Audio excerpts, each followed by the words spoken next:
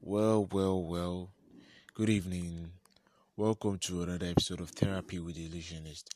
My name is Adesheto, aka the Illusionist, and I'll be your presenter for today. Yep.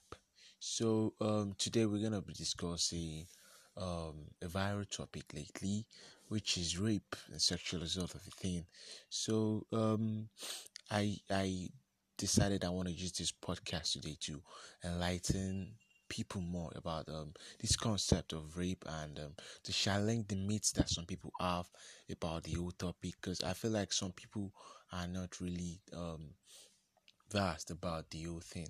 So, are we going to talk about how to deal with um, previous rape encounters or sexual assault that if anyone has had previously? This is what the podcast is going to be about today. So, let's follow up.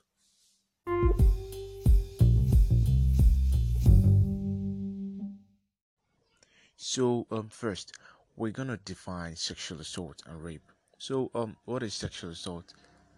Sexual assault is any act of a sexual nature where one person has not given consent.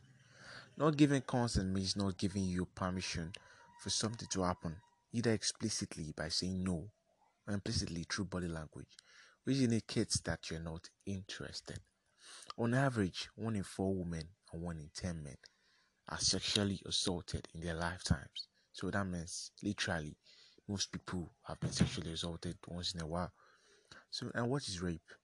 Rape is defined as a man putting his penis in someone else's mouth, anus, or vagina without the consent.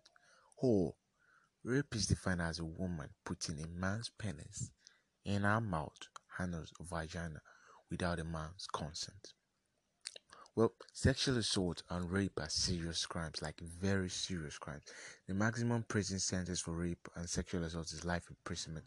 So, if you indulge in a rape, you can literally spend the rest of your life in jail.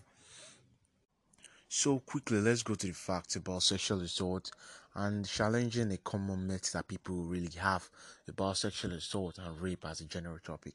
Um, well, the thing is, a lot of people do not know the facts about sexual assault, to be honest.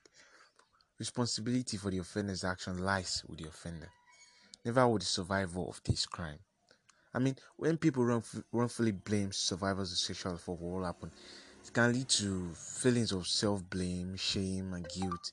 Like, it is important for everyone, especially survivors, to be aware of the facts about sexual assault so that they can challenge popularly believed rape myths. Rape myths wrongfully let offenders off the hook for the actions by placing the blame for the sexual assault on the survivor instead. So it's literally not a good thing. So that's why we need to be properly enlightened about this case. So let's go to the first myth.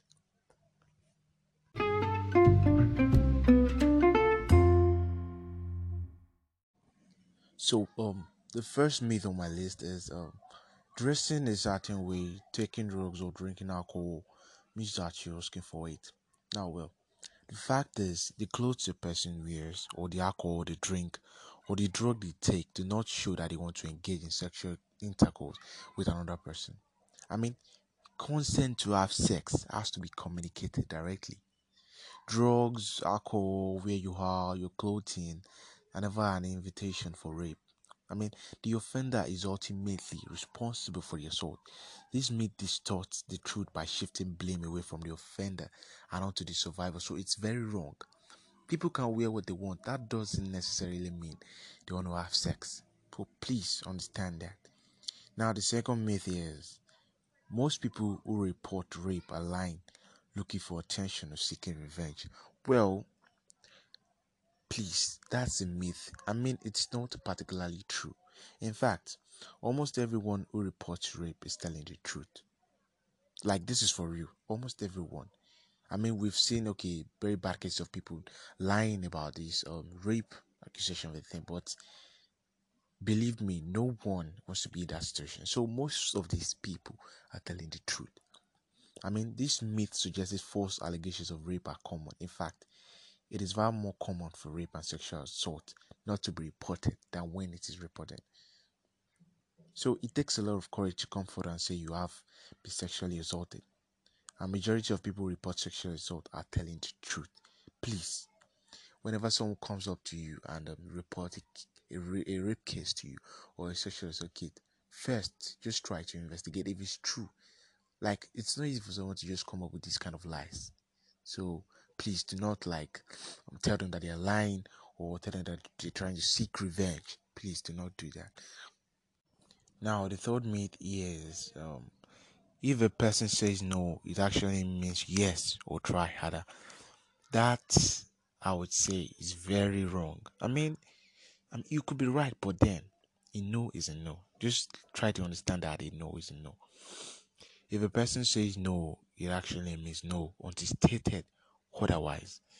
Saying no is not plain hard to get for you.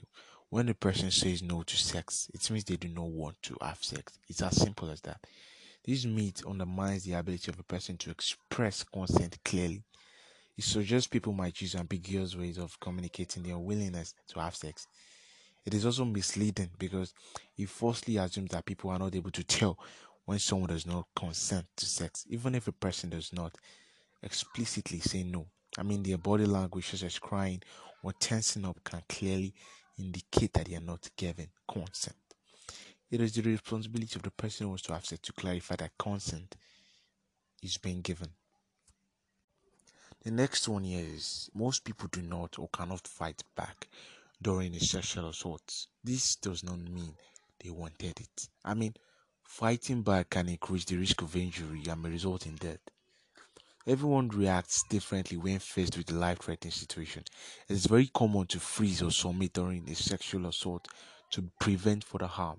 This does not mean that the survivor consented or something. The myth strongly suggests that the only way to respond to a threatening person is by fighting back. That's very wrong. But when faced with a threat, a person can respond automatically by fighting back, running away, freezing, or submitting to minimize harm. These responses are automatic. They cannot be controlled or planned in advance. In addition, as the average man is bigger and stronger than the average woman, the brain might choose the freeze or submit response during a sexual assault to reduce the likelihood of more serious injuries that could result from fighting back. Please understand that as well. And the next myth here is a real survivor remembers all details of the sexual assault clearly. Well, which I would say is particularly wrong as well. It is common for survivors to find it hard to remember all of the details of their sexual assault. This does not mean that they are lying or deliberately leaving out details. They may gradually remember more as the process would happen. The myth wrongly suggests that a person's memory of a traumatic event should be clear and make sense. Well, meanwhile, memories are always incomplete and have gaps. So this will not be taken as an indicator of accuracy. Memories of a traumatic event typically contain a few key details. They can also be affected by alcohol or drugs and sometimes lead to loss of memory. So this does not mean that this person is lying, or because they can't really remember what clearly happened does not mean they're lying or something. Please just take this into consideration as well. And the next myth here is, well, this one is particularly common. Like, a lot of people believe men are not sexually assaulted, which is very wrong. Well, for me as well, I've had my own share of it, which I would not like to speak of today. But then, rape does not happen to women and girls alone. Well, mostly women and girls do, but it also happens to men and boys, mostly when they are younger. Like, in fact, anyone can be raped or sexually assaulted, anyone at all. The myths wrongly suggest that it's not correct at all because men have been sexually assaulted, but men are just less likely to report the rape and sexual assault. So that's the only thing there. Well, on the next 20 years, becoming sexually aroused during rape or sexual assault shows enjoyment and implies consent, which I would say is very, very, very wrong as well. Because sexual arousal is an automatic response to stimulation of genitals and other sensitive body parts. When stimulated, it is not possible for someone to consciously control whether or not they become aroused. In addition, being aroused during an assault does not indicate someone's sexuality. For example, a male survivor may have an erection during an rape. This does not mean that he is gay or something. It just naturally happens. Same as the opposite sex, because a lady decides to come whenever there's a rape case does not mean that she wanted it or something. This cannot be controlled. So please, it is not consent.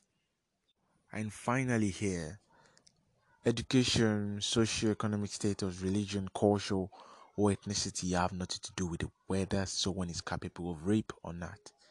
The myth is damaging because survivors might feel more afraid of disclosing a rape if the rapist is someone who is well respected and liked in the community or is in a position of power or authority for fear of not being believed. I mean, this happens a lot because we've seen cases of women getting raped by men in power, by the lecturers or pastors for real, and they could be in fear of not being believed, by being judged by everyone, and this is a very bad thing to think.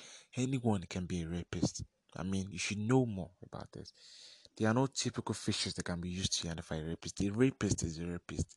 There is no anything attached. It could be anyone. So please put that into consideration as well. So now we'll discuss general coping strategies for people who have been sexually assaulted. Now let's go to the first one. Well, before I go to the first one, let's understand that recovering from sexual assault takes time. It is important to look after yourself and to accept care and support from others. So let's go. The first one is talk to others about how you're feeling when you feel ready. Don't let anyone force you. When you feel like, okay, you need to speak up, then do it. Speak up. Bottling your feelings can make you feel worse. The next one, spend time with friends, family, peers, anyone who can offer you support. Don't be scared or be scared of anyone's going to judge you or something. Just speak up, please. But remind yourself that you're alive and you survived the assault. Remind yourself of the little and the big things you achieve every day, such as I read a paper, I took an exam, stuff like that. I took a journey, I traveled, I ate, I enjoyed myself. Remind yourself of those happy things, those little memories that could keep you going each day. And the thing is, positive self talk is important. When you're feeling low, tell yourself, I will be okay. Things take time to get better, so you'll be okay. Try to remember what helped you get through your other difficult experiences in your life. I mean, we've all been through stuff, and somehow we are still here, living fine. Do more of what has worked for you in the past, such as going for a walk, listening to music, watching a comedy, movies, anything at all. And as much as possible, try to avoid drugs and alcohol. Drinking alcohol or taking drugs to cope without your feelings likely to make you feel worse in the long run. They might numb your feelings, but they will not solve the problem. They can cloud your mind and prevent you from coping well. Alcohol and drugs is not the way, please. Well, try not to avoid reminders of the assault entirely. Avoidance can be helpful in the short term, but it's unhelpful in the long run. Then just go back to your usual routines. Get up at the same time each day, get ready for work, school, whatever, and try to do your tasks for the day. Don't let this thing get into your head and just spoil your mood each day. No, it's wrong. Try as much as possible as well to challenge your difficult emotions when you can. Instead of attacking when feeling angry, walk away from what is causing it. Instead of avoiding something or someone that makes you feel anxious, fearful, approach that person or approach it. Instead of avoiding activities and people when you feel, try to do something and meet others as well.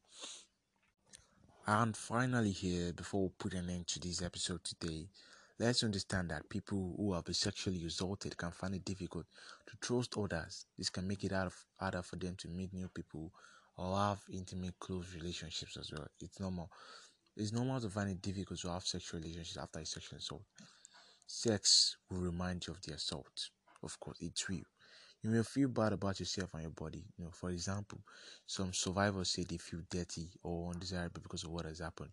Well, this is not true.